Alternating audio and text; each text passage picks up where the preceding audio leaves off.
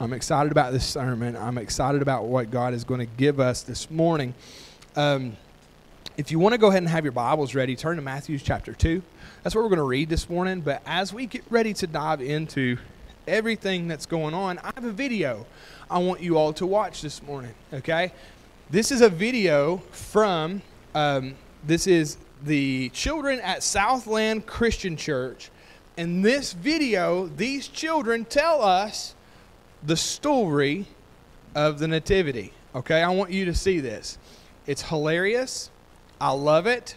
It's okay to laugh in church, right? Come on, somebody. Church is fun. It should be fun, all right? So I'm going to move this just out of the way a hair. That way, hopefully, everybody can see this. Let's watch this video together as we get ready to... Go ahead, Brother Jordan. Thank you. An angel came to see Mary. She was doing laundry. And then the angel just appeared and she was really scared.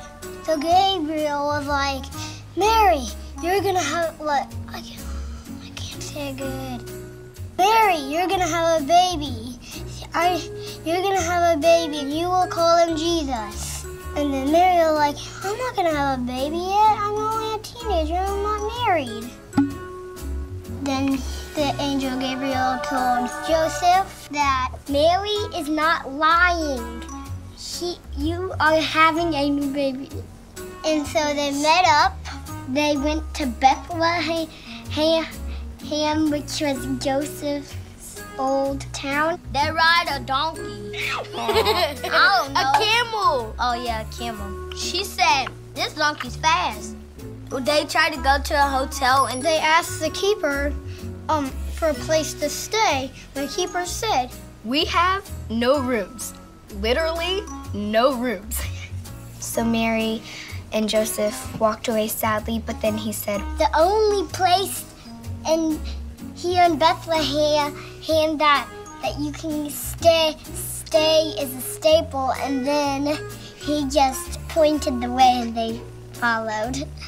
When the shepherds were taking care of the sheep, then they saw angels. The angel said, a new baby is getting born, who is King of the Jews. The angel was singing.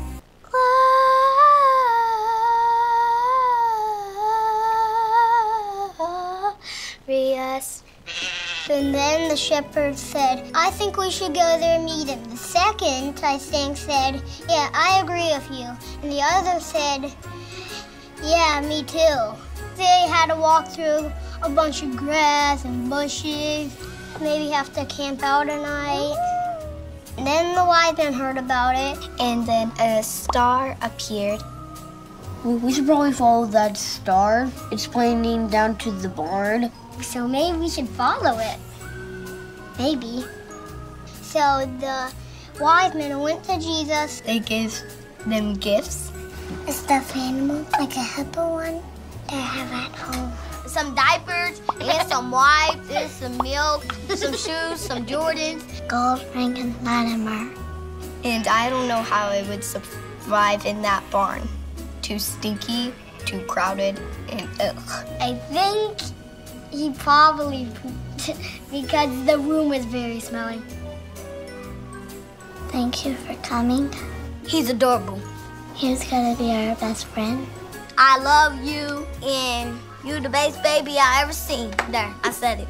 The new baby is gonna change the world.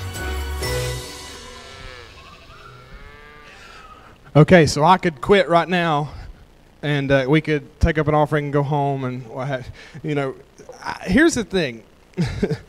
I love this, but how many people knows there's some inaccuracies about some of the things that were told by these children? And the thing is that I personally struggle very, very much during this season. I kind of, believe it or not, some of you all may know this, some of you may not, I can turn into a Scrooge pretty quick. Not because I don't love the holiday season, not because I don't love Jesus. I just get overwhelmed with all of the commercialism, all of the Americanized Bible story telling. I mean, these kids thought that they brought gold, Frankenstein, and myrrh. It's just, and I understand it's just a misunderstanding for their knowledge. But however, there are a lot of people, all they know about the Christmas story is what they have seen and what they have heard through this particular season. Come on, somebody, right? And I want us to know this morning that I personally, I struggle with it because I want to look at it and I want to be like, wrong, bah humbug, wrong. And I just want to like, wrong, and that's not a good spirit to obviously have, especially this time of year. Why? Because this is a moment of joy. It's a moment of peace. We're overwhelmed with eggnog and Christmas festivities and mistletoe and all that other stuff. Some of this stuff will get you in trouble if you ain't careful. But the truth is that we miss the point of what is going on at this time of year. Now, I want to go ahead and preface this sermon by saying Jesus was not born in December. Let's mark that off. Okay, some of us already need to know that. But we celebrate it because at a point in time there was pagan holidays that took place during this time, and Christians wanted to combat pagan holidays. Up to this point, we only celebrated Easter. The return and the rising of Christ and the leaving of Christ, the ascending into heaven. But Christians wanted to celebrate the birth of Jesus. And so we decided, okay, December 25th is a great time because there's already other holidays going on there. So let's combat that and give Christ his birthday on December 25th, because we don't necessarily really know when he was born, but how many people are thankful that we do know he was born and that he came? Amen. So the day doesn't really bother me that we celebrate it. However, we turn it into things sometimes that it's not. And you might hear me say something this morning that this is completely against whatever you've been taught. Hopefully, I can back it up with Scripture and we can move forward. But I don't like just doing things for the sake of doing things. Y'all ever seen somebody who does that? I got a funny story real quick. And if you've been here at any length of time, you've heard me tell this story probably 7 times. But there was a young couple who just previously gotten married, and it was holiday season, and she wanted to cook the family recipe ham. And she was so excited. She goes and she buys the ham, brings it home, puts it on her pan, and she cuts it on both sides. And the husband said, "Why did you cut the ham on both sides?" "Well, that's what my mom had always done. It's part of the recipe. You got to cut it on both sides." He's like, "That's foolish. You don't have to cut it on both sides." So she calls her mom. "Mom, why do we cut the ham on both sides? I know there's got to be some kind of reason that we do it." And she said, "Well, honey, the reason I've always cut it on both sides is because my mom cut it on both sides." So what did? They picked up the phone. They called Grandma. "Grandma, I'm making the family ham, and I've got all the recipes and the ingredients right here in front of me. I'm reading it. We cut the ham on both sides. Why do we do that?" And she said, "Honey, the only reason I ever cut the ham on both sides is I didn't have a pan big enough to put it in." So the truth is there's times that we do things or we repeat things just because we have seen it done, right? We have came into a place where we have taken Christmas and made it one thing that it's not necessarily supposed to be. We've Americanized it. We have commercialized it. And I'm not going to harp on that this morning. I'm not going to be one of those preachers who's like, don't enjoy Christmas other than just getting up and singing, to Jesus and reading the Bible. But I do want to bring it back around. If I went around the room this morning and I asked you, what is Christmas all about? There's no doubt in my mind that every single person in this room will say, well, Pastor Joe, Christmas is about Jesus. It's about the birth of Christ and him coming to the earth. I have no doubt that all of us would say that. But in reality, I love Jesus. I love the fact that he was born. But you know who else I love? Me. You know what else I love? Getting gifts. Come on, somebody. If you're a teenager or you have been a teenager in this room, that should cover everybody. There was a point in your life where you woke up on Christmas and you were excited, not because Jesus was born, but because you had presents you were going to open here in about an hour or so, right? And so the truth is, and you may have been enriched. Let me say this too. You may have grew up in a family that was enriched in sharing the gospel throughout the message of Christmas, but for the majority of people, that didn't happen. And so we have a place, where we've come to a mindset where we have turned this event into an opportunity to be about us and about our families, right? About us and about our families. We love gifts. We love food. We love friends. We love gathering. And all of us are up in arms this year because people are trying to tell us, you can't gather, you can't get together, you can't do this, you can't do that. And some people are like, watch me. And other people are like, cash me outside. How about that? You know what I'm saying? And the truth is that we have people who are defensive because that's what their Christmas season really is all about, is getting together, spending time together, eating food, giving gifts, receiving gifts. Listen to me when I say there's nothing wrong with that. But I do want to preface this and make this very, very clear. That is not what this is about. That's not what this season's about, right? And so I just want to break it open a little bit more and show you how far out of the loop we've gotten. In 2019, there was a total of 32.8 million real Christmas trees that were bought. 32.8 million trees were cut down so they could be placed inside somebody's house. Wow. And what happens whenever we're done with those? We throw them out, right? Most of the time they're burnt. If you're any good at fishing, you take it to the lake bottom somewhere and set you up a nice little fishing hole, right? Some of y'all are like, yeah, that sounds like a good idea. So there you go. If you got a tree that you got that's real and you don't know what to do with it after it's over with, take it to the lake bottom, make yourself a good fishing hole, okay? But the truth is 32.8 million trees were bought. 46% of people that were questioned have lied about liking a Christmas gift. 46% of people, that's nearly half the people that were questioned, said, yeah, I lied about liking that gift. Come on, how many people in the room would be honest this morning and say, I've lied about liking a Christmas gift? Okay, every one of y'all need to come to the altar whenever I give the altar call because you need to repent. No, but that's just a wild statistic. How crazy is it that we have to look at our friends and be like, oh, thank you? Because that's what we've turned this into. How wild is that? How wild is that we have to think that? 47.4% of women want jewelry for Christmas. Not my wife. Well, she might. She hadn't said nothing about it, though. Anyway, 32.3% of men want gift vouchers for Christmas. Why? Because we would much rather get it ourselves, I guess. I don't know. How many guys in here would be okay with getting a Bass Pro gift card? Yeah, see what I'm saying? Almost every single one of us. And so we would, why? Because we can go get what we want and not be subjectified to what you get us. How wild is that? All right. Number 5, holiday retail sales. Listen to this. Mind-blowing. Holiday retail sales in 2018, it surpassed $1 trillion in 2018. Listen, it gets better.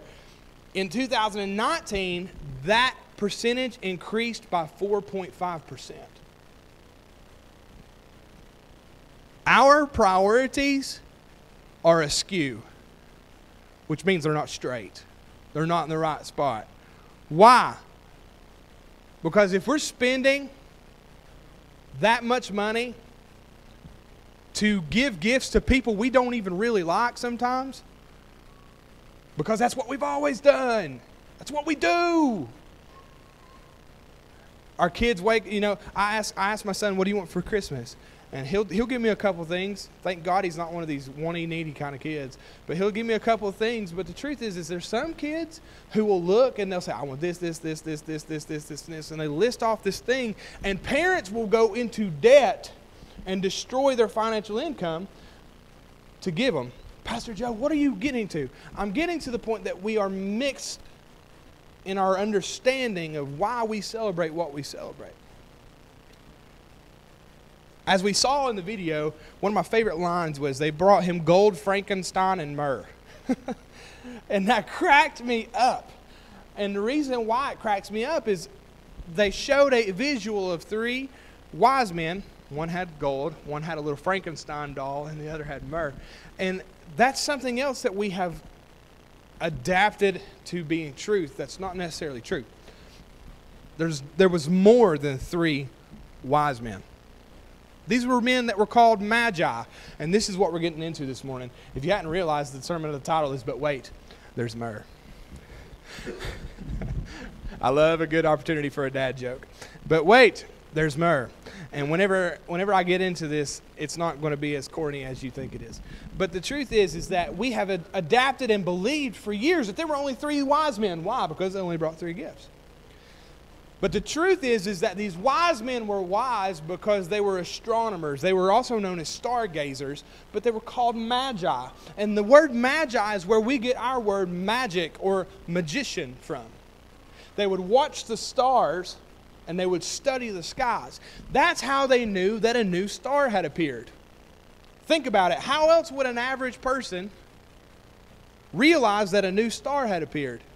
There are stars that form and stars that burn out every day, but we don't ever notice them. Why? Because we don't study the skies. But these wise men brought gifts to Jesus, and we're going to read in this passage. So it's Matthew chapter 2, verses 1 through 12. Jordan, they should be back there ready to go for you, brother. And I will read. If you don't have a Bible with you, that's okay. We're going to throw it up here on the screen because God blessed us with awesome technology. Here we go. After Jesus was born in Bethlehem in Judea, during the time of King Herod, magi, or as we call them, wise men, from the east came to Jerusalem. And they asked, "Where's the one who has been born King of the Jews? We have seen his star when it rose and have came to worship him." When King Herod heard this, he was disturbed, and all of Jerusalem with him. When he had called together all these people, the chief priests and the teachers of the law, he asked them where the Messiah was to be born. "In Bethlehem in Judea," they replied, "for this is what the prophet has written." Verse 6. "But you, Bethlehem in the land of Judea, are by no means least among the rulers of Judah. For out of you will come a ruler who will shepherd my people in Israel." Hang out right there real quick. Go back to verse 6. This kind of shifted when we read it, right? It was like we're reading this and then it, boom, became weird. What happened is right here they are quoting the prophet Isaiah, and where he said that, and this is the prophecy, "But you, Bethlehem, in the land of Judah, are by no means least among the rulers of Judah, for out of you will come a ruler who will shepherd the people of Israel." This was prophesied over 400 years before Jesus ever came. Next line. And then we'll progress forward. "Then Herod called the Magi secretly, and he found out from them the exact time the star had appeared. He sent them to Bethlehem and said, 'Go and search carefully for the child, and as soon as you find him, report to me, and that I may go and worship him too.'" Verse number 9, we only got a couple more verses. Hang out. "After they had heard the king, they went on their way, and the star they had seen when it rose went ahead of them until it stopped over the place where the child was. When they saw the star, they were overjoyed." Verse 11, "On coming into the house," time out. Did you catch that? On coming into the what? House. Where was Jesus born? A stable. A barn. He wasn't born in a house, was he? Some of y'all are looking, what does this mean? This means that there was a period of time from the moment that Jesus was born until they found him that they relocated to a house. See, our storytelling has told us that the wise men and the shepherds all showed up on the same night. Not true. We can open that up and look at it. See, and some of y'all are looking at me like, "I've never heard that before. This is heresy. I'm never coming back to this church." No, but truth is, it's right there. Read it. "On coming into the house, they saw the child with his mother Mary. They bowed down and they worshiped him." Go back if you don't care. "They bowed down and they worshiped him. Then they opened up their treasures and presented with him gifts of gold, frankincense, and myrrh." Last one. And having been warned in a dream not to go back to Herod, they returned to their country by another route. So, the wise men, these magi, it took them some time to get there. Come on, somebody. And so the family had relocated to a house. Here is what I'm so excited about talking about this morning. These three gifts have a meaning that a lot of people don't know. The Magi brought these gifts, and I don't even think the Magi knew what they were saying when they brought them. Because in that culture, gold was worth a lot of money, frankincense was worth a lot of money, and myrrh was worth a lot of money. But these have an implication that will lay out a prophetic trail for who Jesus was meant to be. And I can't wait to share this with you because, like I said, last night around 10:30, I was ready to run around my kitchen because I was so pumped up about what this message is going to bring this morning. But the truth is they brought him these gifts. Gift number one, okay? The gold. What did that gold do? What did it represent? We all know gold, right? How many people, you maybe have a gold ring around your finger or some gold on your neck or something like that? Why? Because we like the bling, right? We want to look good. And gold costs what? Money. Gold was expensive. And here's the thing. In that particular time, people who had gold were royalty or have been blessed by royalty. What am I trying to say? The gold that they had given Jesus was a representation of the kingship of Jesus. The kingship of Jesus. If you're a note taker, write this down in John chapter 18. You can go back and look at it later. But there was a conversation that took place between Jesus and a guy named Pilate. Y'all ever heard of Pilate? Right? Well, Pilate looks at Jesus and he makes this claim. He said, "Are you the king of the Jews?" And Jesus looks at him and says, "As you say." As you say. Now, this is what's going on here. Jesus was getting ready to be crucified. And Pilate was asking him, "Are you the king of the Jews? Are you really? Because, I have the power to crucify you or not." And Jesus said, "What you say I am. I am." And even at birth, listen to this, Jesus was thrusted into his kingship and pointed at for his kingship with a gift as small as gold. With a gift as small as gold. Ain't that wild to think about? That God wanted to strategically gift Jesus' parents gifts that were going to represent who he was and what he was here to do. Some of us just think it was a really cool gift, gold, frankincense, and myrrh, right? Come on. And so, but the truth is there's much deeper revelation to this. Much deeper revelation to this. And we read in the prophecy, just if you wouldn't care to go back to verse number 6, I believe is what it was, Jordan. I want to show you this right here, this prophecy that was given in verse number 6. Boom. Out of you will come a ruler who will shepherd my people. What is a ruler? A king. What is a king? He has authority. What is a king? He has power. What is a king? He has the ability to command things into existence or to keep things from happening. He was given the authority to shepherd the people of Israel. The king of what? The Jews. Some of you all may have already known this. For some of you, this may be new revelation. For me, it's just a joy to be able to open this and crack this open. This all came full circle at one particular point in Jesus' life. All of this, the gold and him being thrust into kingship. And that moment was when he was hanging on the cross at Calvary.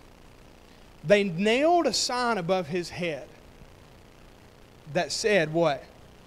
King of the Jews. 3 astronomers walked into a building and laid a gift at his feet. And what did it do? It told us he is a king. He is a leader. He is an authority. And where did we see it all come full circle? At the cross. Mind blown. I don't know if you all are blown away by that, but it blows my mind. Gift number 1 was gold. Gift number 2 was frankincense. Now, if you know anything about frankincense, it comes from a plant, and what happens is they'll cut open this plant, and the sap, what we call sap, begins to ooze out, and it sets up and it hardens. And about a week later, they'll come back and they'll collect that frankincense, that sap, or that resin off of that plant, and they will sell it for lots and lots of money. Come on, somebody.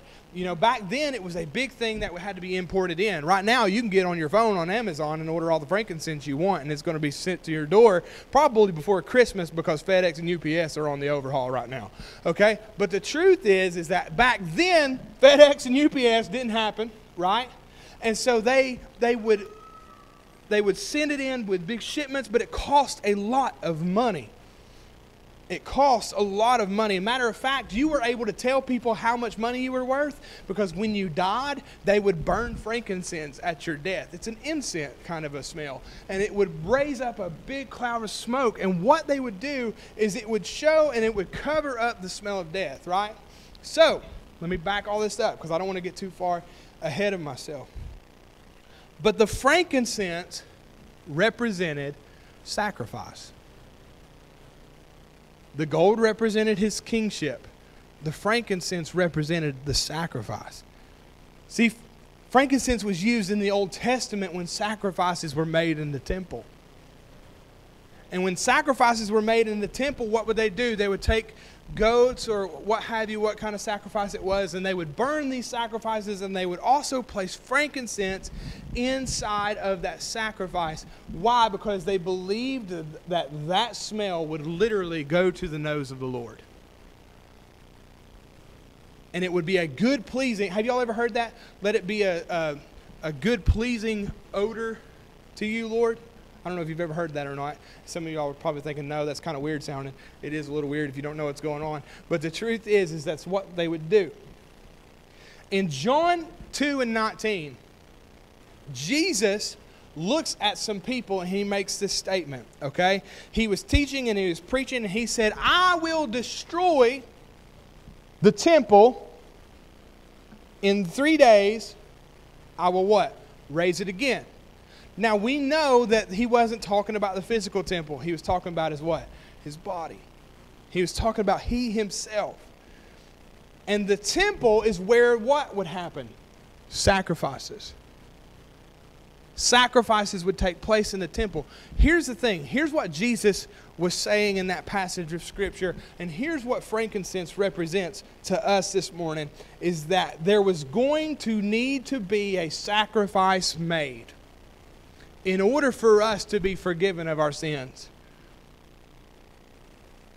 He was the lamb that was slain for the sins of the world, and that is us. And that sacrifice was made on that cross so we could have life and have it what? More abundantly. And how many people would have ever imagined that on the day that he was, or whenever they came to worship him, that they brought gifts to him, and one of those gifts was saying, He's a King of Kings. He's the Lord of Lords. He's the King of the Jews. And the next one said, but he's also going to be the sacrifice for the world. He's also going to be everything that the world needs. He's also going to be everything to get rid of sin. He is that sacrifice. He is that temple.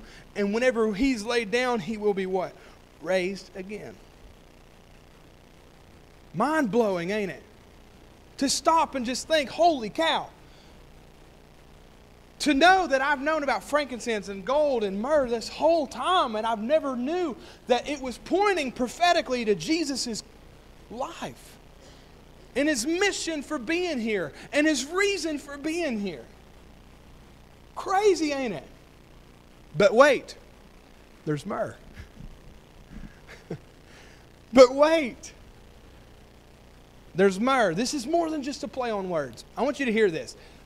This right here is where I about lost my gourd last night. I was just, running around.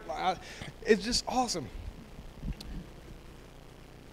It's more than just a play on words. It's actually a reminder of the importance of the myrrh. It's a reminder of the importance of the myrrh. And I want to make this statement.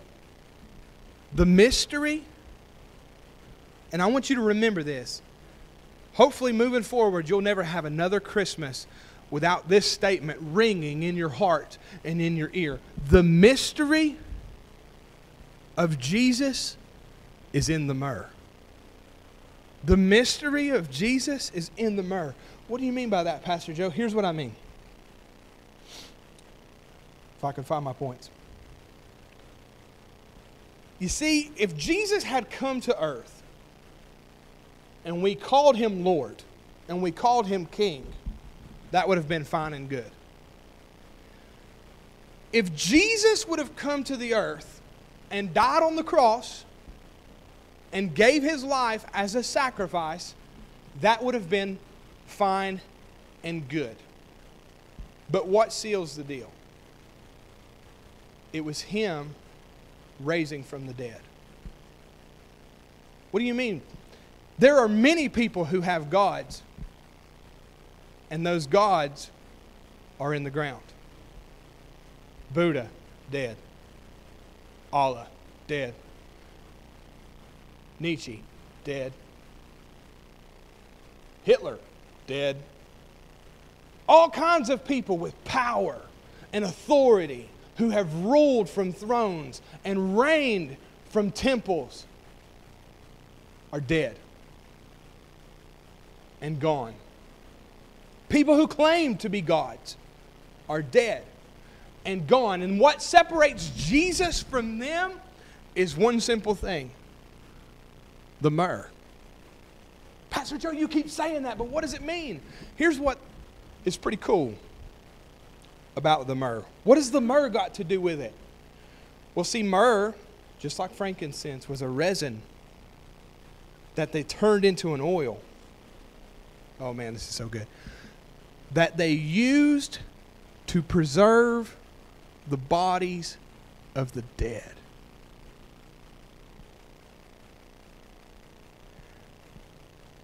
Why? Why did they do that? Because it offered up a sweet smell, and it would keep the body from smelling like what? Death. It was trying to prolong the inevitable of what death does, and that makes us what? Decay. And they would come, and once you were dead, they would come months after you died to wrap you in new cloths and give you new ointments and give you new oils so you wouldn't stink. Remember whenever Lazarus died and Jesus showed up days later? And they were like, go to the tomb. But Lord, he stinketh. They knew that the process, okay, he stinks, but we're going to do it. Because why? They knew the ritualistics of taking care of dead bodies. I'm getting ready to take us somewhere. I'm so excited. Okay. Here's the thing. There was a time when Jesus died, right? The Bible said that the disciples had closed themselves away because they were in fear of what the Roman people were going to do to them because they were simply followers of Jesus. But thank God that there was somebody named Mary and Mary of Magdalene that was going to anoint Jesus' body with what? Spices, which was what? Myrrh. Why? Because when they came to the throne, not the throne, but when they came to the tomb that day, what did they find? They found an empty grave. Come on, somebody. They found an empty grave. And that gift, let me just read it to you. Mark 16:1. When Sabbath was over, Mary Magdalene and Mary the mother of James and of Salome brought spices so they might anoint Jesus' body. If it wasn't for the myrrh, we wouldn't know the resurrection like we know the resurrection. Some of y'all are looking at me like, I've never heard this before. Me either, but it's so awesome. Because the truth is that they came to the tomb And the Bible says that Jesus was there. And he said, why seek you the living among the dead? Go and tell my disciples. What does that mean? That was the very first time anybody was ever commissioned to go share the gospel. And what is the gospel? Jesus coming, Jesus dying, and Jesus rising from the dead. Come on, somebody. And had it not been for the myrrh, had it not been for the anointing of the body, that account never would have happened. And we would have had to have it some kind of way. And here's something else that I want to share with you this morning. Mary and the other Mary, who they call Martha, never went to the tomb anticipating to see a live person. They went to the tomb anticipating to find a dead Jesus. But come on, somebody, how many people knows that He's alive and He's on the throne and He is above all and He is all? And had it not been for the myrrh, they would not have realized that He was alive. And the first commission of the gospel would not have been mentioned. He is alive. And the truth is, that's where the mystery lies. The mystery of Jesus lies in the resurrection. Why? Because we can talk about His birth all day. Praise the Lord, He was born. Praise the Lord that He came. Praise the Lord that He healed people. Praise the Lord that He delivered people. Praise the Lord that He restored people. But had He not rose from the grave on the third day, why was the third day important? How many, you may know this, you may not know this, but in Jewish customs and Jewish rituals, they didn't think that the spirit left the body until days after they were put in the ground. So why the third day? He wanted to prove to them He was dead. But thank God somebody had a need for some myrrh to come and anoint a body that they thought was still there. But when they got there, they realized He wasn't. How crazy is it to think that 3 simple gifts from wise men would point us to the kingship of the Lord? You're King of Kings. You're Lord of Lords. You are the greatest. There's nobody like you. Man, what a declaration to declare He is King of Kings. What about this is that the fact that He is a sacrifice. He's a sacrifice for sin for you and me. There's nothing I can do to be in right standing with God, but Jesus came and He died so I could be in right standing with Him. And that simple gift of frankincense said, hey, He is our sacrifice. He is the one who stands in our place. But wait, that's not all. There's more. There's myrrh. Come on. And without the myrrh, we wouldn't have a resurrected Jesus. We wouldn't know the story of the resurrection of Jesus. We wouldn't understand it the way we understand it this morning. Thank God that He gave us an insight this morning that there's 3 simple gifts that points to the completion. That's what that is. You're King. You're above all. You're the sacrifice. But not only are you the sacrifice, you're the completion. Come on, somebody. There's nothing we have to do to stay in good standings with the Lord except just believe that He... What's Romans 10:9 tell us? Romans 10:9 says, if you confess with your heart and you believe that Christ died on the cross and the Lord raised Him from the dead, you shall be saved. Come on, how many people are thankful for the myrrh this morning? Thank you, Jesus. How do we escape that commercialized and Americanized mindset of Christmas? How do we escape it? We remember the myrrh. We remember the myrrh, the greatest gift that was ever given to us. How many people would be mad if you was only given half of a gift? You know, that's kind of like men whenever your wife buys something from IKEA. She sends you a picture of this thing that's all put together. That's awesome. Yes, that looks nice. Bring that home, honey. And then when you get it home, there's a little tiny box this big. What's that? That's the thing from IKEA. You know, but thank God that the greatest gift that was ever given to us, there was no assembly required. Come on. It took nothing from us. It's just saying, okay, I'll take it. All right, I want it. That's good enough for me. That's good enough for me. The resurrection solidified the gift of Christ by overcoming the grave. The first bearer of the gospel was Mary. I want to share that with you. And I'm going to make a declaration from this pulpit. I don't see anything wrong with women declaring the gospel of the Lord. Why? Because the very first lady was the one who declared the gospel of the Lord, was Mary.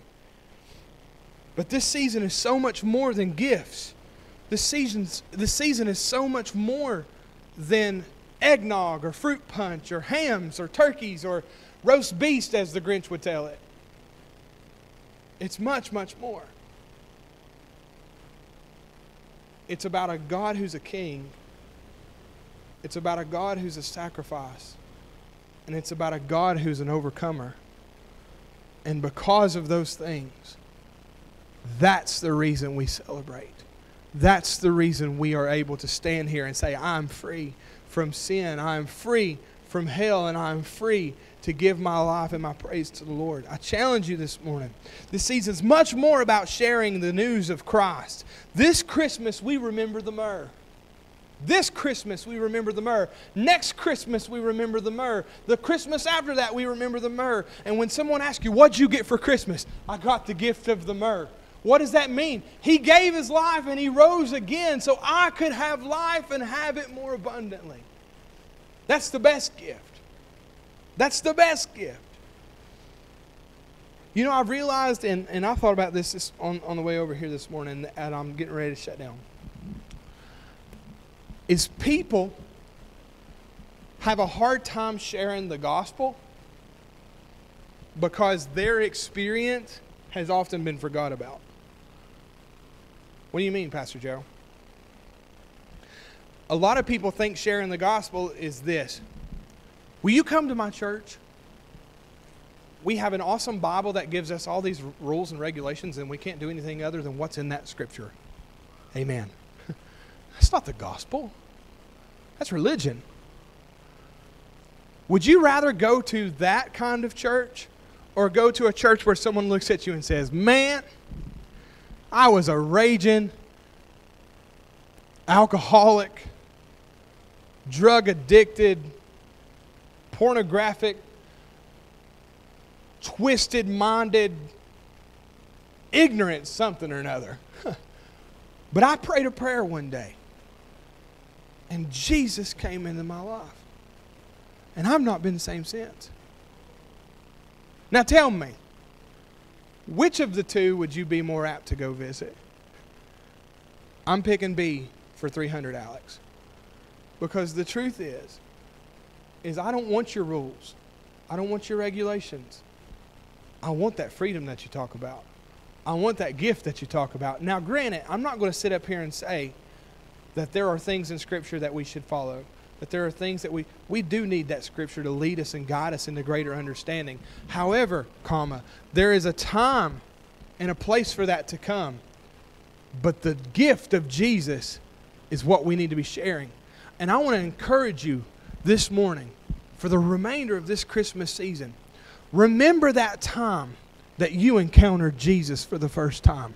Remember that time that you were lost and broken and wretched and no one even liked you, not even you. But you came to the Lord, and then from that point you became somebody else. That's the person. That's the thing that's going to draw people to the Lord. I challenge you this morning.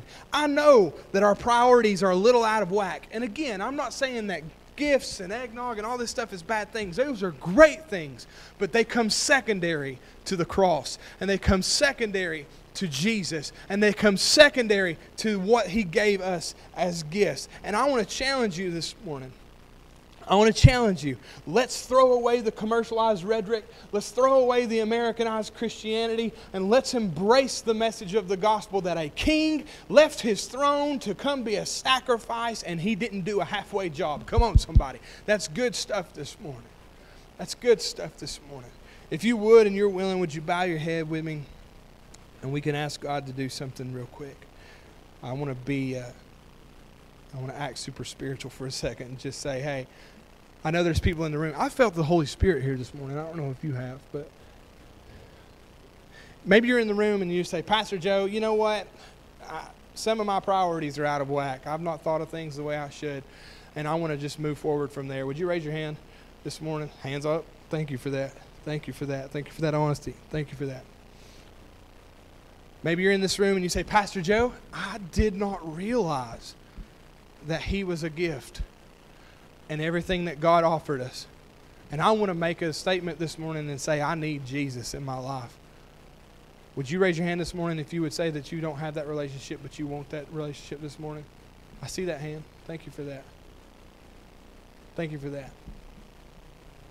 Maybe you're in the room this morning and you say, Pastor Joe, I'm not where I need to be, but I know that the Lord is good and I want to get back to that place. If that's you, would you raise your hand? I see that. I see that. I'm just going to take a second and invite you to come. Maybe I just want to invite you to come. I'm not going to come and I'm not going to bother you. If you want to come and pray and just lay that down before the Lord this morning, I'll give you just a few seconds to do that. The Lord wants to hear from you. I believe it. This is a no judgment zone. You can come lay whatever it is at the foot of the cross here at this altar, and ain't nobody going to say anything to you or about you. I promise that. I promise that.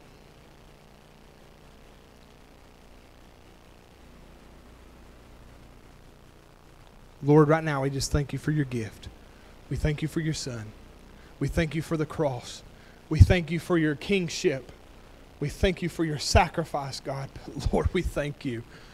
Oh, we thank you for the resurrection, and we thank you for the myrrh, God. Thank you so much. We give you honor this morning, Lord. Remind us, God. Lead us closer to you. Let us be greater men and women of God. Lord, and we give you honor and we give you glory, and in Jesus' name. Everybody said, amen. Amen. Hopefully you enjoyed the message this morning. I enjoyed preaching it. The truth is that God wants to